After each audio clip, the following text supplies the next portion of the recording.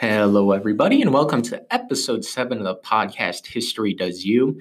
Today, we're going to be talking about U.S. Mexico relations from the Cold War to now. And we had a super interesting interview with Dr. Ana Covarrubias, who is a scholar from Mexico who was recently visiting at the University of Denver. And I had the opportunity to sit down. We had an almost hour-long interview.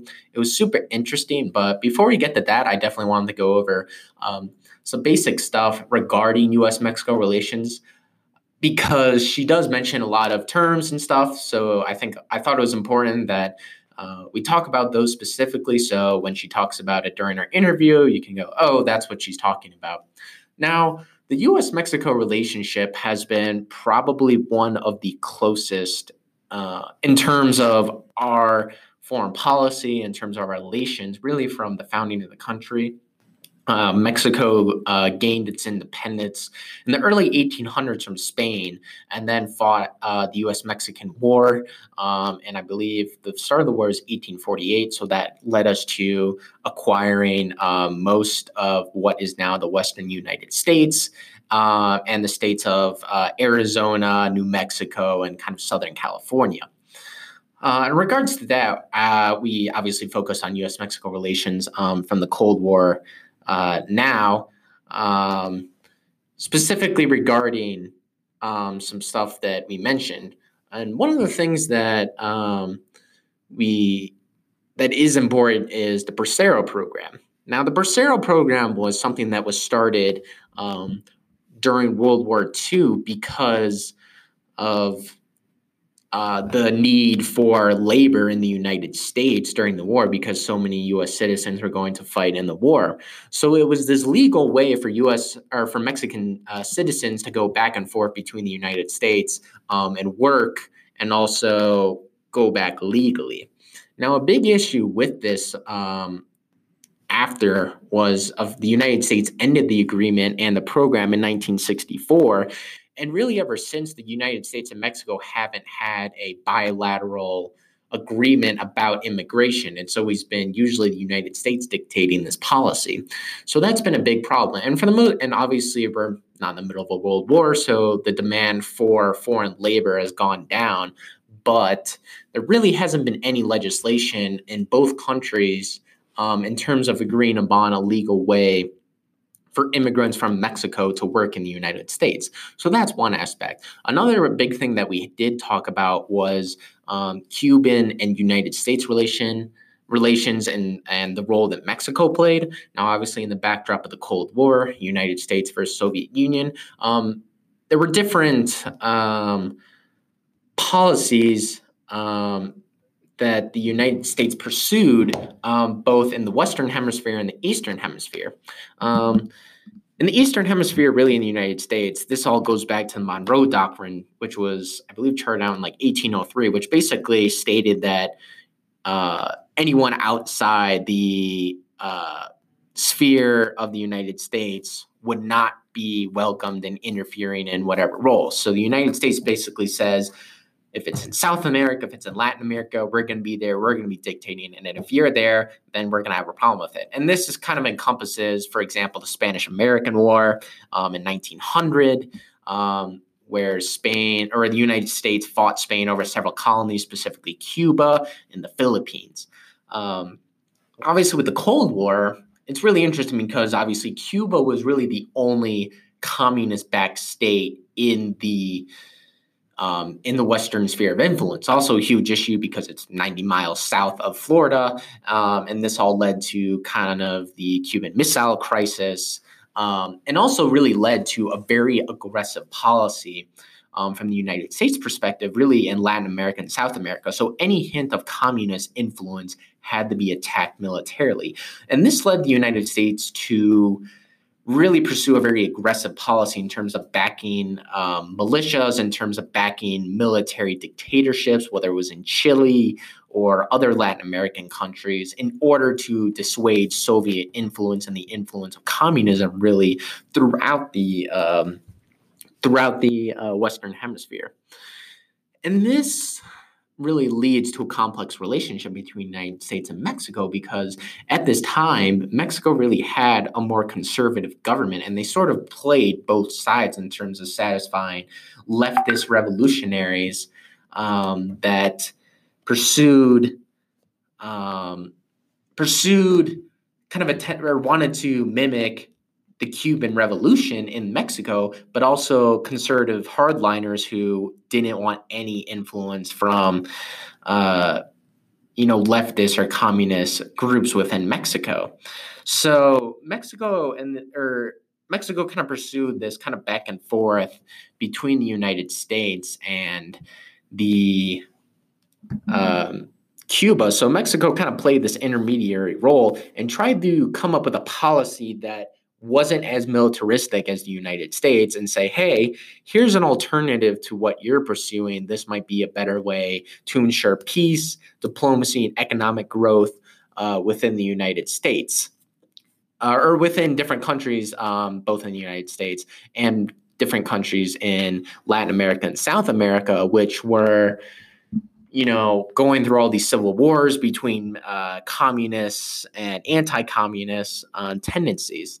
But that didn't really work out. Obviously, the United States was kind of the top dog in the region, and they were going to dictate whatever policy it was. So it's kind of an interesting and complex relationship that Mexico and the United States happened through the Cold War.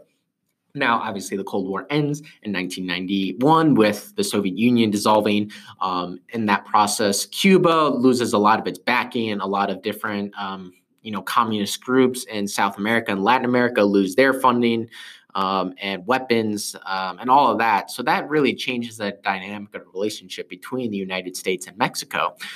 And a big event in the early 90s was the Mexico financial crisis. And this was a brutal economic recession in Mexico that really crippled its economy. But what came out of this was NAFTA, which is the North American Free Trade Agreement between Canada, the United States, and Mexico, which was designed to, create free trade, which was obviously a huge part of the post-United States initiative with globalization in terms of projecting neoliberal economic values kind of across the globe. So this was a really important event because it was a big trade agreement that, really it helped all three countries, but it also hurt three countries. It really depends on who you ask. And we definitely went into depth during the interview, but I definitely thought it was important to mention that as kind of a key event. And really just through the 90s up until now, the United States and Mexico has one of the closest relationships in regards to any relationship the United States has with any country across the globe, in terms of economics, in terms of foreign policy, in terms of politics. The two really go hand in hand. And obviously, I think it's interesting we go into depth with obviously Donald Trump and his rhetoric that, it hasn't really changed the relationship all that much, despite what, Donald Trump has said, all the different things that has gone on. And obviously, another thing that was signed was the USMCA, which was the new trade agreement in place of NAFTA, which kind of is essentially, I'm not too familiar with the fine details of these, but it's been really good, or it's been, essentially just replaced NAFTA. So to really summarize, we get into it. I didn't want to talk too much, obviously, but I thought there were some key events that you should know about and some things that kind of occurred throughout this relationship that you should know a little bit more about before we get into the interview. So in today's podcast, we're lucky to welcome Dr. Ana Covarrubias. You.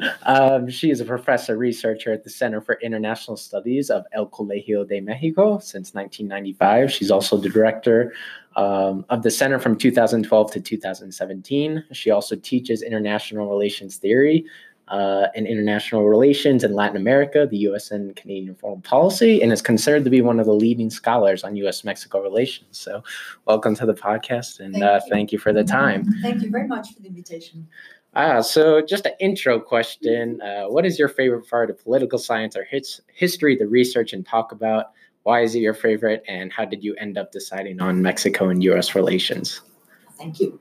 Well, my favorite is, in general, international relations. I really enjoy the international relation aspect of political science and history. International history, I find it really fascinating.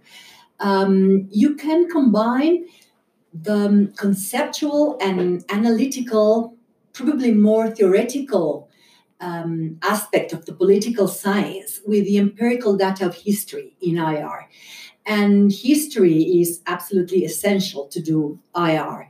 So I really like that combination, not being really theoretical, having like some kind of theoretical architecture, but being able to relate a story and to explain historical events that I really enjoy. And in that sense, what I like most, and probably this is diplomatic history, I'm not sure, is to go back to the documents and see how decisions were taken, what the perceptions of the decision makers were of the other part or of an international event were. So I really enjoy that part very, very much, to reconstruct international events, foreign policies, IR. Mm-hmm.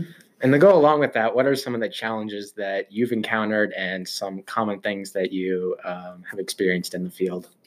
Well, one of the major challenges I have found has to do with the state of archival research in Mexico.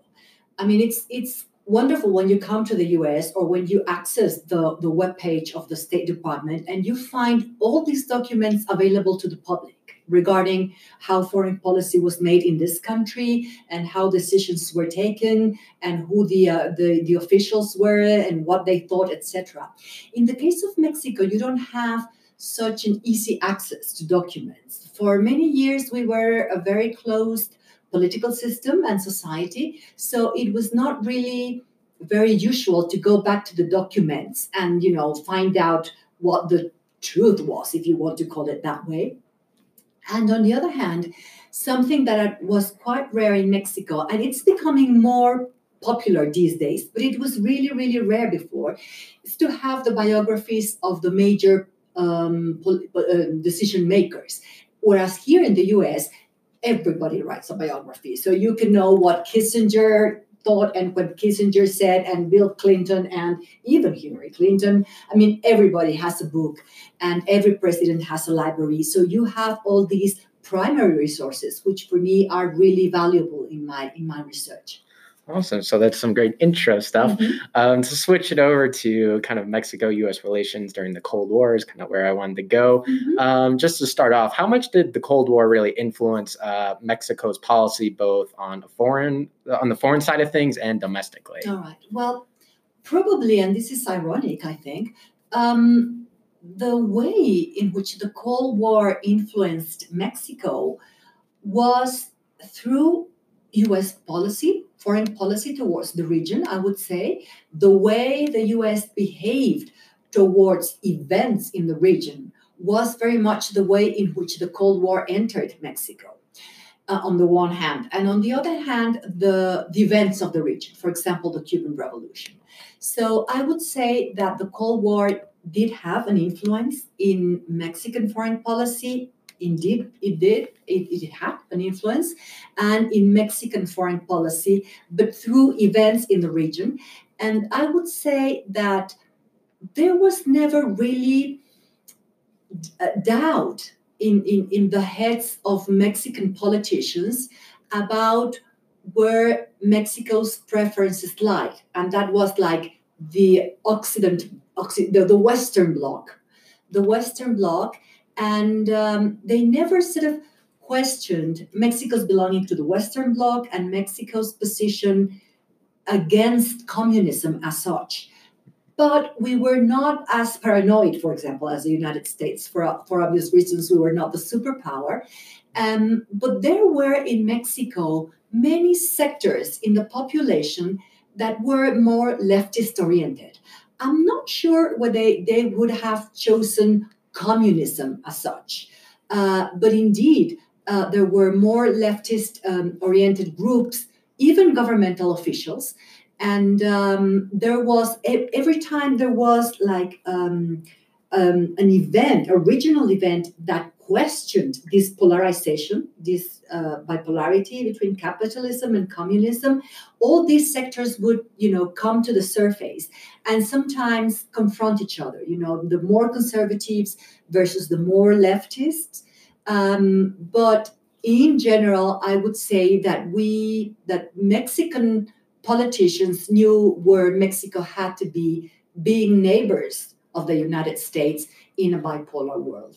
It's interesting. I know you mentioned Cuba. My follow-up question would be, how did Cuba's revolution led by Fidel Castro affect Mexico, given kind of the similar rhetoric between Castro and different leftist Mexican groups? Yeah. Well, it did very much. The Cuban Revolution is one of those regional events I was talking about that really took the Cold War into Mexico. The Cuban Revolution at the very beginning had a lot of support in Mexico because it was not seen as a communist revolution. Let's say 1959, early 1960s, the Mexican people, Mexican politicians in general, understood the Cuban Revolution as a nationalistic revolution. And it was the language of revolution was very much used because politicians and people used to compare the Cuban Revolution to the Mexican Revolution. So they were saying, well, they're taking the same measures we took, like agrarian reform, a better labor law to protect the laborers, the workers, nationalizing foreign companies. All these kind of measures were similar in both revolutions. So at the very beginning, the language that the Mexican government used was, this is a nationalistic revolution. This is not a communist revolution. We are similar. So we are not going to contribute to isolating Cuba because the Mexican Revolution was isolated, and that was something very prejudicial, to the revolution, to the movement, to the country, etc. So yes, I would say that the Cuban Revolution brought the Cold War into Mexico. As time passed and Castro declared himself a Marxist-Leninist, Mexican society was divided sharply between those supporting the Cuban Revolution, wanting to go to Cuba or going, to Cuba, and those who were more conservative. And they thought that really it was like a means of bringing communism into the continent. And they were opposed to that. So there were clashes, there were confrontations between these two groups. And the government had to find a very delicate equilibrium in its policies to satisfy both parts. But I have to say that one of the major personalities that supported the Cuban Revolution was former President Lázaro Cárdenas. And Lázaro Cárdenas was at the time still a member of the PRI, of the governing party. So it was quite difficult to try and let Cárdenas support the Cuban Revolution, create a national liberation movement, I think it was called, and sort of mobilize the left in favor of Cuba. And at the same time, put him some limits. You can support Castro and you can support Cuba, but there are limits. And at the same time, try to satisfy the right as well, and to avoid more divisions and more confrontations between left and right. So if there is one event that actually revealed a state of Cold War in Mexico, it was the Cuban Revolution.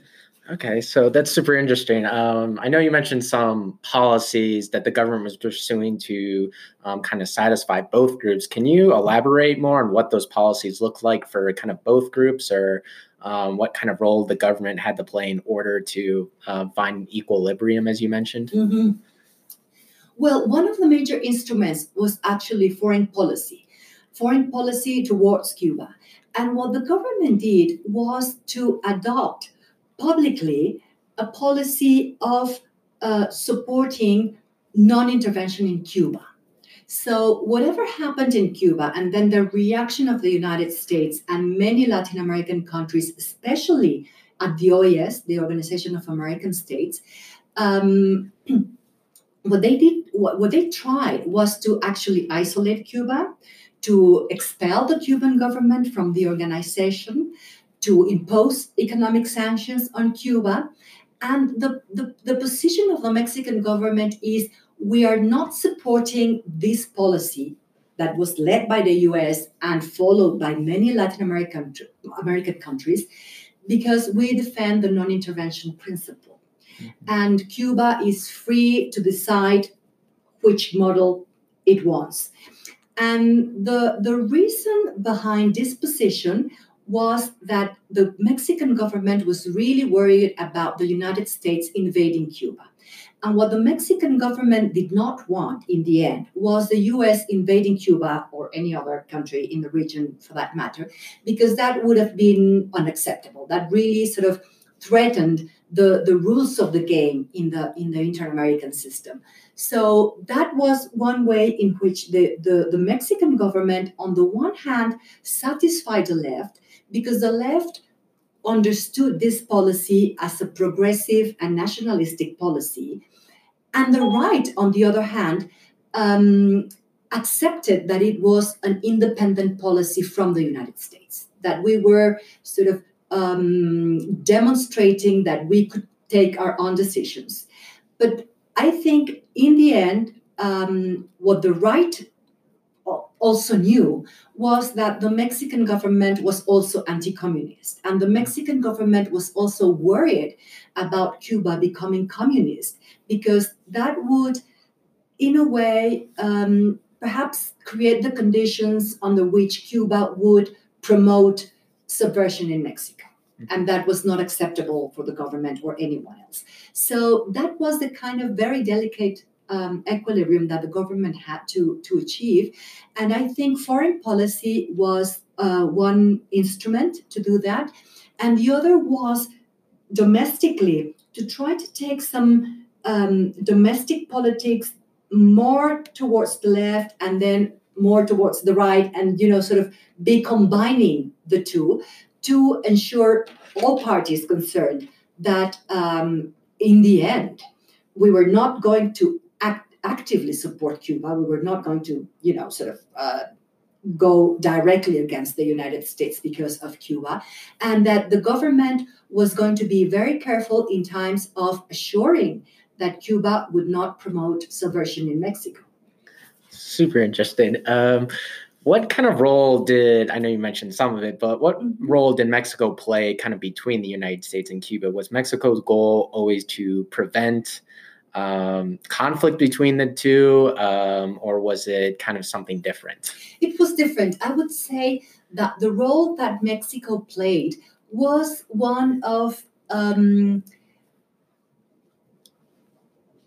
proposing an alternative to the policy of isolation promoted by the United States.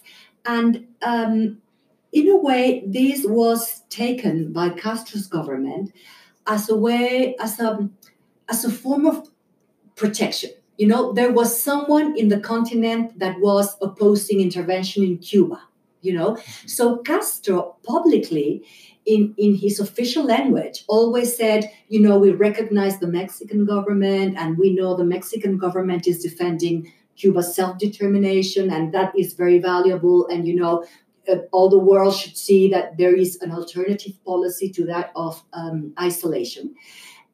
So I'm not sure whether it was sort of playing a role between Cuba and the United States, but in a way, it sort of provided with an alternative. Of course, the United States imposed the policy it wanted, and many Latin American countries supported the United States. But in the end, Mexico sort of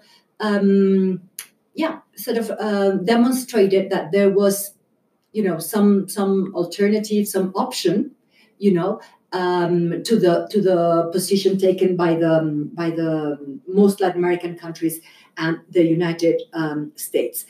At the same time, I have to say that despite this non-interventionist policy in Cuba, and despite voting against US-led policies at the Organization of American States, Mexico did negotiate with the United States.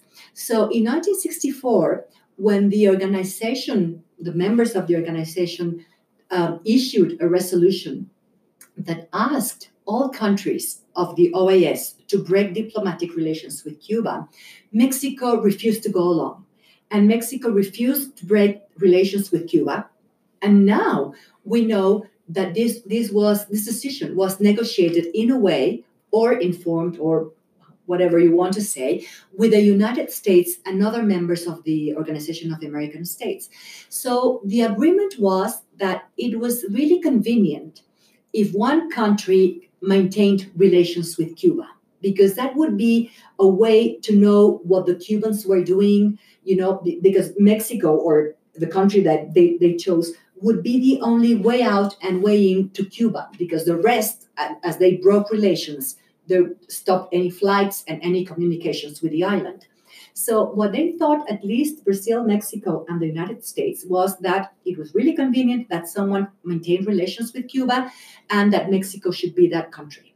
And this was also very convenient to Mexico, because Mexico sort of maintained this image of having an independent foreign policy that was very welcomed within Mexico. At the same time, knew exactly what was happening with all the people coming and going to Cuba in terms of intelligence, who were they, what were they doing, where were they going, etc., and was able to share this intelligence with other Latin American countries and, of course, the United States.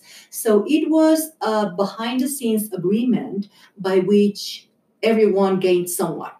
And, of course, Cuba, although it's not nice to be spied on, Cuba gained an access to the outside world through Mexico.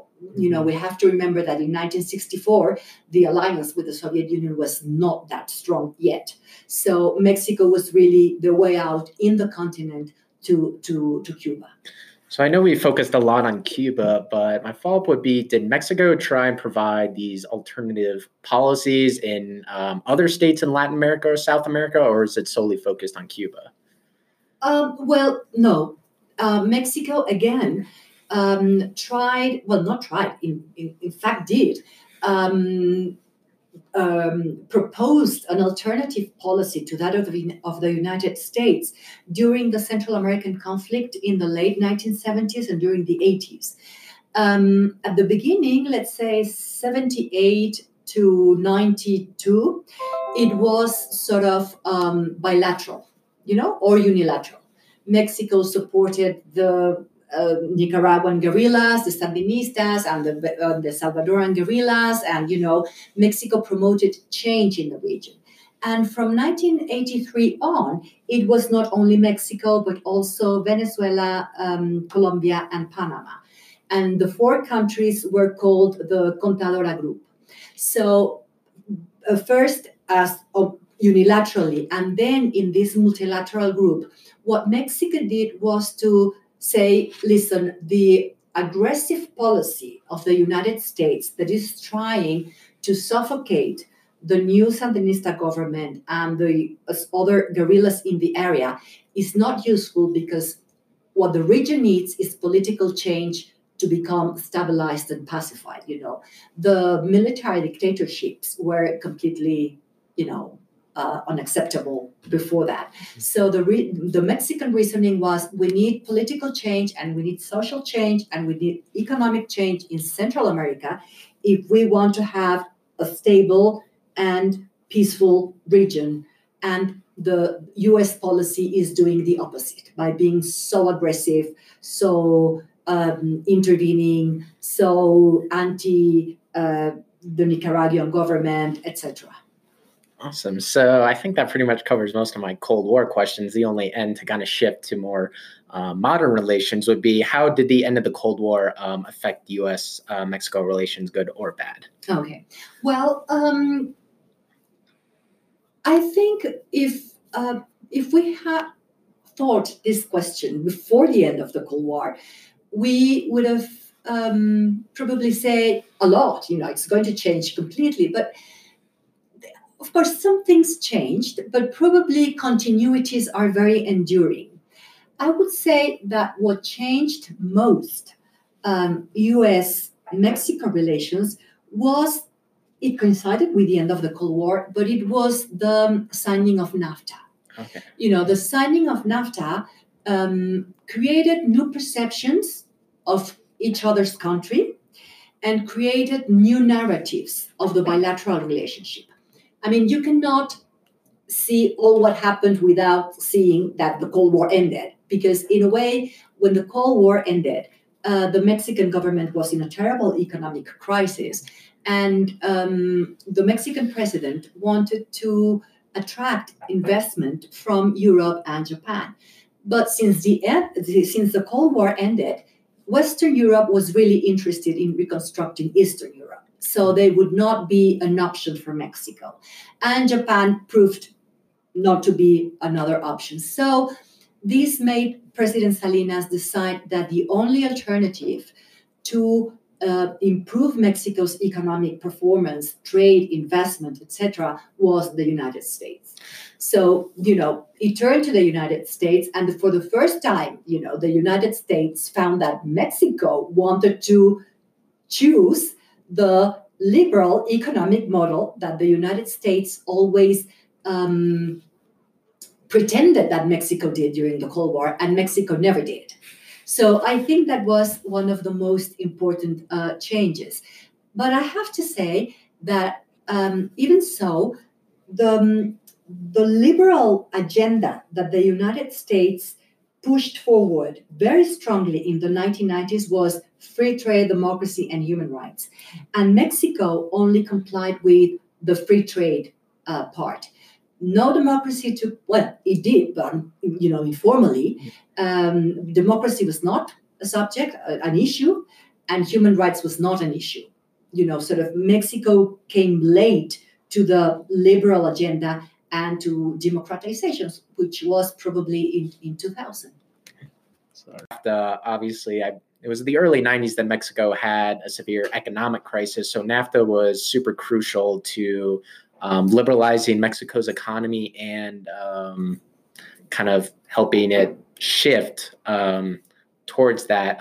What kind of role did the U.S. play in that? Or is that more of Mexico pushing the U.S. to pursue free trade? Well, the opening of Mexico's economy actually took place in the mid-'80s because of another economic crisis, terrible economic crisis, the debt crisis, which began in 1982. But real changes started taking place, let's say, by 1985, and we finally joined GATT in 1986. So I would say that in that sense, Mexico's economic opening was not entirely conditioning free. When Mexico's economy almost collapses in the early 80s, all the negotiations with the IMF and all the negotiations with the United States required that Mexico opened up its economic model. So in a way, it was that Mexico had no choice, and in a way, it was that the United States was finally sort of imposing the liberal economy agenda on Mexico. So it was like a two-way process. Mexico had no other choice, and the U.S. was sort of, achieving its preferences regarding Mexico's economy. Now, the decision to negotiate NAFTA, apparently the United States had proposed Mexico a free trade agreement before, I can't remember whether it was the 80s or the 70s. And Mexico, of course, said, no way. We have a closed economy. We rely on import substitution. No free trade here. And apparently in the 1990s, it was the Mexican government who went to the U.S. and said, well, listen, would you be interested in negotiating and signing a free trade agreement? And the U.S. agreed. And that's how negotiations initiated. Okay, cool. So what were some of the legacies, both good and bad, of Mexico's democratization process and the shift to kind of a more neoliberal economy? Well, the consequences in terms of economics, I'm not an economist, but economists sort of argue very much among themselves regarding benefits and costs. Apparently, yes, NAFTA was very successful in what its purpose was. That was to promote free trade and to create the institutions so that free trade could flow really free, And in that sense, yes, trade between Mexico and the United States grew immensely. And the institutions to sort of regulate this trade worked relatively okay. But on the other hand, the criticism goes to NAFTA dividing Mexico into an industrialized and rich north and an impoverished south, that did not get the benefits of free trade, of new industries, investment, etc. In that sense, I think one has to ask oneself if this was really the consequence of NAFTA, or the consequence that the Mexican government was not able to design economic public policies to modify the damaging effects that NAFTA would create. And I think it's a mixture of both. Yes, NAFTA benefited some, at the expense of others. But yes, the Mexican government, I think, has a responsibility for not designing public policies to accompany, all this economic change and not damage the already poor and poor sectors in the country. So that's, it depends on who you ask, the answer whether NAFTA was really good or NAFTA was really bad. Of course, now that this is very interesting, the current government, the current president, who sort of seems to go against neoliberalism in every single way, was very keen on renegotiating NAFTA and signing the USMCA. So you can see that trade is so important to Mexico that even though it's a new liberal project, it is still going on. And in terms of democratization, I think I would say that probably the consequences in general were good. We had more political pluralism, freedom of expression, many things that we did not have before. But the thing is, we are still constructing democracy. We're not yet at the stage of consolidated democracy. So you can still see a lot of deficient workings of democracy in Mexico. Mm-hmm. Cool. So obviously that's super interesting on the economic side of things of U.S.-Mexico relations. Another big aspect of that has been the war on drugs. I think President Nixon called it the war on drugs in the early 70s. Mm-hmm. When did kind of the flow of drugs begin to seriously affect Mexico, and how do you think that's kind of affected U.S.-Mexico relations? Well, drug trafficking has been part of Mexican-U.S. relations, I think, probably since forever. But as you said, and I like the way you put it, when did it become the war on drugs on the Mexican side as well, and how it became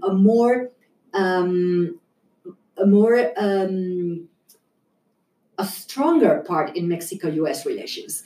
Drug trafficking, I think, began really altering the bilateral relationship towards perhaps the 1980s, when the U.S. government realized that many governmental officials, the police forces, etc., were involved in drug trafficking.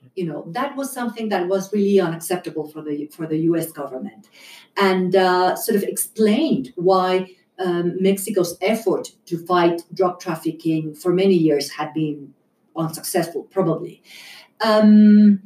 But as you say, the US started calling the war on drugs long before we did. We actually resisted the term for many years because the US perspective was to attack drugs militarily, Yeah. by military means. And in many ways, Mexico resisted this idea. Um, the truth is that Mexico started changing, because probably because of very strong pressures from the United States, and to adopt this perspective, this point of view. But it was, I think, during Felipe Calderon's government. This was the second government by the PAN, the Partido Acción Nacional, and it was then when actually the Mexican president started talking about the war on drugs. And when the military went in full capacity to fight drug trafficking. And I think that was a major coincidence between the United States and Mexico. That was when the two countries agreed that that was the perspective, to understand the phenomenon, and that was the way to fight it. And they created what was called the Merida Initiative, which was actually a program by which the United States supported Mexico's war on drugs with equipment and by training police forces and the military, etc., not directly with money and not with troops like in the case of Colombia before. But it was a great coincidence in terms of perspectives of how they understood the problem and how they were going to fight against it. Okay, so it wasn't necessarily U.S. pressure that led to this shift internally in Mexico. It was more of internal kind of change that makes it shift. Did that contribute to kind of the uptick in violence and the militarization, and just in general, in terms of the war on drugs in Mexico itself? Well, that's what the most analysts and critics of Calderon's policies argue.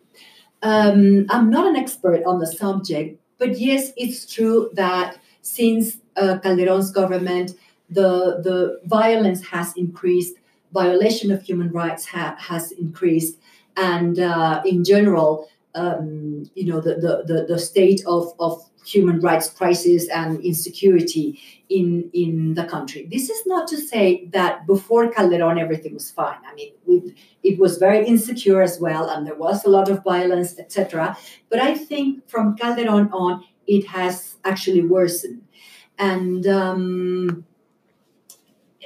I think that's what basically the common argument says. And the one of the ideas is that Calderon, what he did was to attack the major cartels.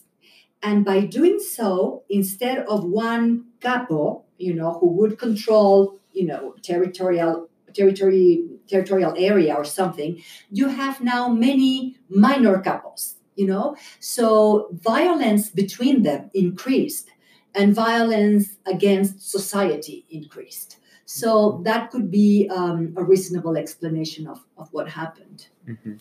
Okay, so another kind of part of U.S.-Mexico relations has been illegal immigration. How has the kind of criminalization of the border, how has that kind of affected U.S.-Mexico relations, and more on like the Mexico side of things? Because obviously they've had to deal with a lot of refugees from Latin America, dealing with gang violence and instability. How has that affected both Mexico and U.S.-Mexico relations? Yeah. Well, very much, I would say, to the point of a change in Mexico's position. For many years, Mexico rejected this idea and this policy, U.S. policy of criminalizing immigration. Of course, the cross is illegal because they don't have a visa, they don't have papers, whatever. But Mexico was really against the idea of criminalizing the migrants who came to the United States, and all the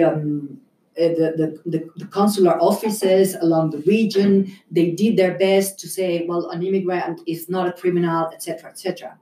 But what happened after Trump arrived into the White House and López Obrador became president has been, I believe, quite a change in Mexico's position, because now Mexico, of course, in terms of official language, does not believe that an immigrant is a criminal. But what we are doing, the way Mexican authorities are treating Central American immigration now in Mexico, is really criminal in a way, sort of avoiding them to walk along the country and to reach the northern border, and putting them in these places which are obviously very small for them, very, with no a sanitary measure whatsoever. So that has been a huge change in terms of Mexico's policy towards migrants, but towards migrants even coming to Mexico. Mm-hmm. And it was very shocking, because when López Obrador arrived to the presidency in December 2018, he said that his government was going to have an open door policy, and that he invited migrants, and that migrants were going to have a humanitarian visa and jobs and, health, public health and public education. So migrants, sort of continue to come. And, when the government of the United States said that was completely unacceptable, Mexico's policy shifted in, a matter of 2 or 3 months. It was completely different. And then we have the National Guard in the border, in the southern border, sort of containing migrants, persecuting migrants. And of course, we have the northern border very, very well watched over. So no one can actually cross. So I know you mentioned Trump. I kind of want to follow up on that. How do you think Trump has affected U.S.-Mexico relations beyond just like immigration, for example, just economics or other policies? How do you think Trump has had an impact? At the beginning, it was really menacing. We saw a real threat in Trump, because he said that all these policies were going to change: immigration, no NAFTA, no new trade agreement, etc. But, now, after some months, a year and something, I would say that it was very disrupting at the beginning, Trump's rhetoric and Trump's language and threats. But in the end, the Mexican government has achieved what it wanted, which was the ratification of USMCA. So in that sense, I would say it hasn't changed that much, even though the treaty has some differences from NAFTA. But I would say that, yes, as I just mentioned, the consequences in terms of immigration policies were great, but for Mexico, not necessarily for U.S.-Mexico relations. Mm-hmm. In terms of U.S.-Mexico relations, what we have now is a Mexican government which is, this is a horrible thing to say, but which is quite happy, or if not happy, quite ready to comply with the U.S. Requests in terms of immigration. So that is a change in a way, mm-hmm. that we say we have now, I should say, even a good relationship with Trump, because everything has sort of calmed down and we are stopping the Central American migrants. The USMCA was done the way the United States wanted. So, we're not sort of openly fighting anymore. Yeah, so I know you mentioned USMCA. Could you kind of just explain that a little bit? Because I know most of my listeners probably won't know what that is. So if you could kind of just explain that. Okay, yes, sure. USMCA is United States, Mexico, Canada agreement. And this is not exactly the substitution of NAFTA, but the new treaty negotiated and free trade treaty, negotiated and ratified after Trump threatened to leave NAFTA. So in terms of the United States leaving NAFTA, it was renegotiated. And Trump did not want to call it a free trade agreement because he doesn't like free trade agreements. So that's why it's not like NAFTA 2 or the renewal of NAFTA, but the USMCA trade agreement. And in a way, it sort of does more or less what NAFTA used to do, which is to formalize and institutionalize all trade relationships between Mexico, the United States, and Canada, and investment flows. Okay, awesome. Thank you. So to pivot back to Trump, do you think, his rhetoric about the wall, do you think the wall or any of the immigration policies that he's pursued has been effective or beneficial for Mexico? No, none of them. None of them. All the idea of building a wall was very, how should I say, very shocking to Mexico. It was like, what do you mean a wall? Well, there is a wall already. I mean, he didn't know probably, but there is a wall or a fence or however you want to call it, in many, many parts of the border. So it was really prejudicial to the last government, to the last pre-government, Peña Nieto's government, because all this rhetoric became internalized in Mexico. And, public opinion and academics and governmental officials and everybody was having an opinion about the wall. Of course, everybody was against the wall. And that created a very difficult situation for the Mexican government, who really had to stand firm against Trump. And they couldn't do it. They tried to stay firm against Trump, and at the same time they invited Trump, so they tried to negotiate with Trump, and this was really very badly taken by public opinion, so they criticized the government a lot. So it was basically a disaster. But the rhetoric of the wall, yes, it didn't have any good consequences for Mexico at all. And the way in which López Obrador, the new president, has treated the problem is by not saying anything. So Trump says something about the wall, and López Obrador refuses to comment on that. Mm-hmm. So in that sense, he has been criticized, for being a coward, not standing up to Trump, not being nationalistic enough, etc. But on the other hand, it has kept U.S.-Mexican relations sort of peaceful in a way.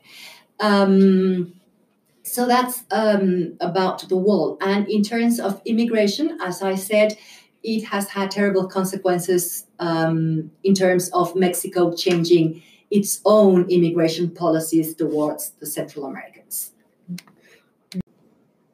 So obviously you don't think that President Trump's immigration policies have been effective. What are some solutions that you think both countries can pursue in making immigration safer or just improving it, whether it's working bilaterally or in individual countries? Well, that's a very difficult question. I guess one partial solution would be to have a bilateral agreement like the one Mexico and the U.S. had from the 40s to the 60s, the Bracero Agreement, by which Mexico can send workers to the U.S., for a period of time, or for a year, 6 months, whatever, as they are needed, but they come legally and they work legally and they have certain benefits and everything. This was possible because of the Second World War, but ever since 1964, 65, when the U.S. denounced the agreement, it has been like some sort of wishful thinking, because the United States claims that immigration is a domestic issue and that the government is sovereign to decide who comes into the country and who doesn't, and they're not interested in the bilateral agreement. That would mean accepting that immigration is a bilateral issue, and for the U.S., immigration is not a bilateral issue, it's a national issue. So probably that would be a partial solution, but it's almost impossible. And on the other hand, given the Central American violence and the Central American crisis now, probably the United States should think more seriously how to do something in terms of helping Central American countries fight insecurity, violence, poverty, underdevelopment, etc. Because nowadays, Mexican immigration to the United States is really not significant.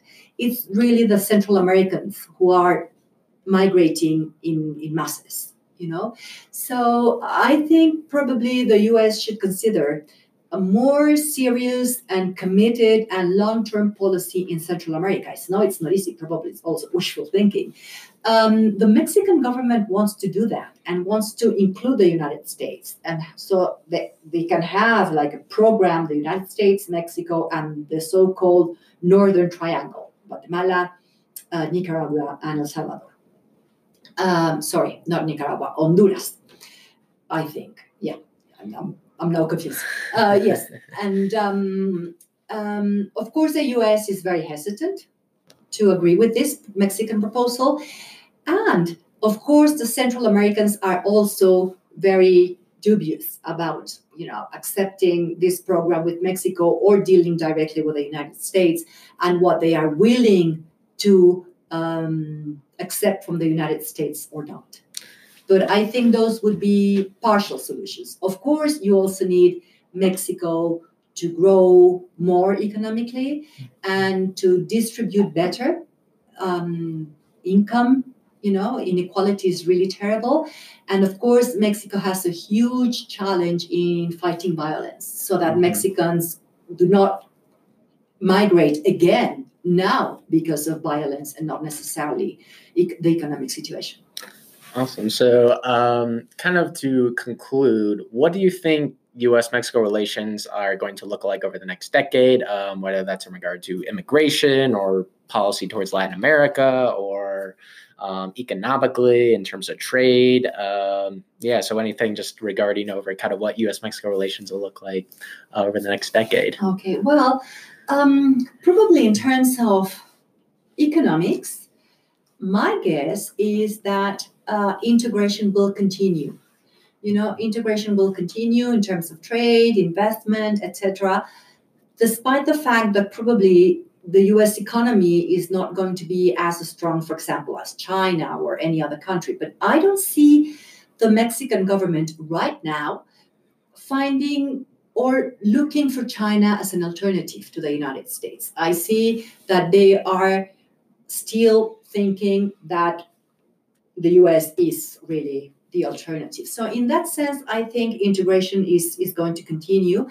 And also with that economic integration, I also think that another phenomenon is social integration. There are so many Mexican Americans now in this country that this country is changing demographically, and it's going to change socially because of the presence of Mexicans. But that also has consequences in Mexico, because now you have a different class, which is Mexican Americans or category or however you want to call it, which is completely new, and can also in a way affect for good or for bad what's happening in Mexico.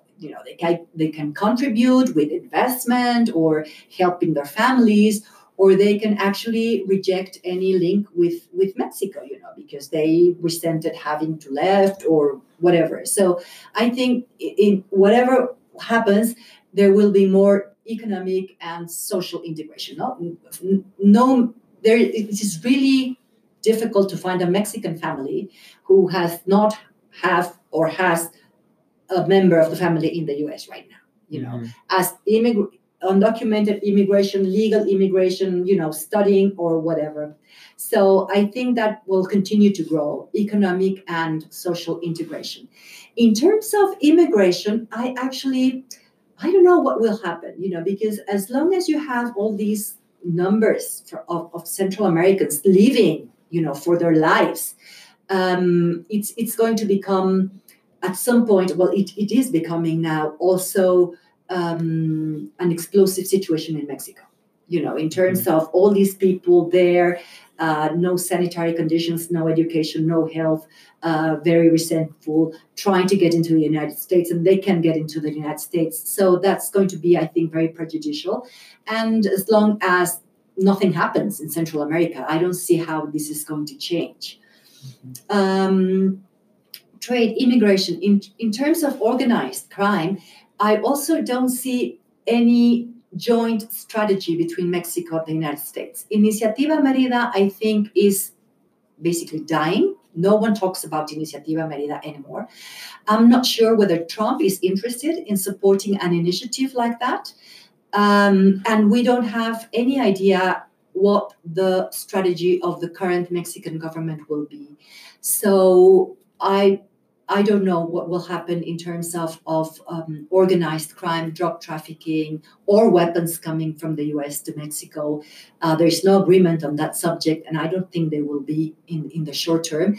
So my guess is that we will continue sort of living in this scenario whereby we just have to be like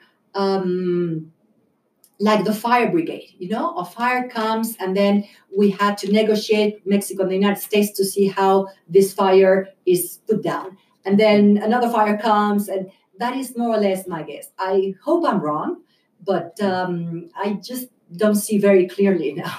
Mm-hmm. So that pretty much wraps up most of the questions regarding just U.S.-Mexico relations in general. But I did want to ask you what has been kind of the most interesting part of your research and what your focus has really been. Oh, well, that's interesting. Most interest in my research. Well, as I said before, probably sort of reconstructing all these decisions and all these old story about Mexican foreign policy, and not necessarily just towards the United States, towards Cuba or Guatemala in 1954, or Central America in the 1970s or 80s, to see that with more historical perspective, with more primary resources, and try to understand the way in which decisions were taken and policies were designed. I think that has been very interesting because it sort of dilutes, in a way, many myths created around Mexican foreign policy and U.S.-Mexican relations and U.S.-Cuban relations and, Mexican foreign policy in general. So I think that would be, that probably has been the most interesting part of my research. Awesome. So final question is, but is there anything else you would like to add for our listeners in terms of U.S.-Mexico relations or research that you've done or anything regarding that? Well, I would only say that if they're interested in Mexico-U.S. relations, they should benefit from all the resources in this country. You have access to documents, previously confidential documents, archives, many, the press. You have many resources here to see one part of the story. Of course, we cannot see the other part, which is the Mexican side, because we don't have the archival system that you have. But at least when you look at the U.S. papers and the U.S. Biographies and things, you can understand one point of view. The other is more challenging because you have to understand the Mexican point of view with fewer resources. It can be done, and it has been done, but it's definitely more challenging. And then sort of to try and understand the problems, the issues, the policies from a more perhaps subjective point of view. I don't know how to say that. Well, objectivity doesn't really exist, but without sort of letting us influence from just media positions or the news or the internet or whatever, but just going to see more or less the facts as the protagonists understood them. Awesome. So I want to thank you for taking time out of your busy day to talk about this. I think this is going to be super helpful for my listeners learning about U.S.-Mexico relations from the Cold War to now. So thank you very much. Thank you. Thank you very much. So we just had that super interesting interview with Dr. Ana Covarrubias. Probably one of my favorite interviews so far because I think the U.S.-Mexico relationship is really overlooked in kind of contemporary politics because it's one of those relationships that's super close, but you don't necessarily think about despite everything that has gone on. And I think we have one of the most complex and unique histories with the United States and Mexico. And it was also super useful kind of listening from a different perspective. Obviously, most American scholars, talk about U.S.-Mexico relationships from the perspective of Mexico. Or from the perspective of the United States. It was super interesting to listen to someone from the Mexican perspective of things and how, different policies within the United States and Mexico have kind of influenced how she writes, how she's researched, and the different things that she looks at. So that's something that I thought was super interesting. Another thing that I think was cool was, understand the complexities of this relationship beyond just, our relationship after the Cold War. Our relationship with Mexico during the Cold War is super unique because of the way that Mexico pursued an alternative policy to combating, communism, but also the way that Mexico pursued its policies in terms of, trying to find, as Dr. Covarrubias stated, an equilibrium between satisfying both the left and both the right, which is kind of the same thing that happens in the United States right now. Now, in terms of immigration, I think some of the things that she has mentioned was super unique, how complex the issue is. And it's really all about finding sort of a middle ground between how to help countries where the vast majority of immigrants are coming from.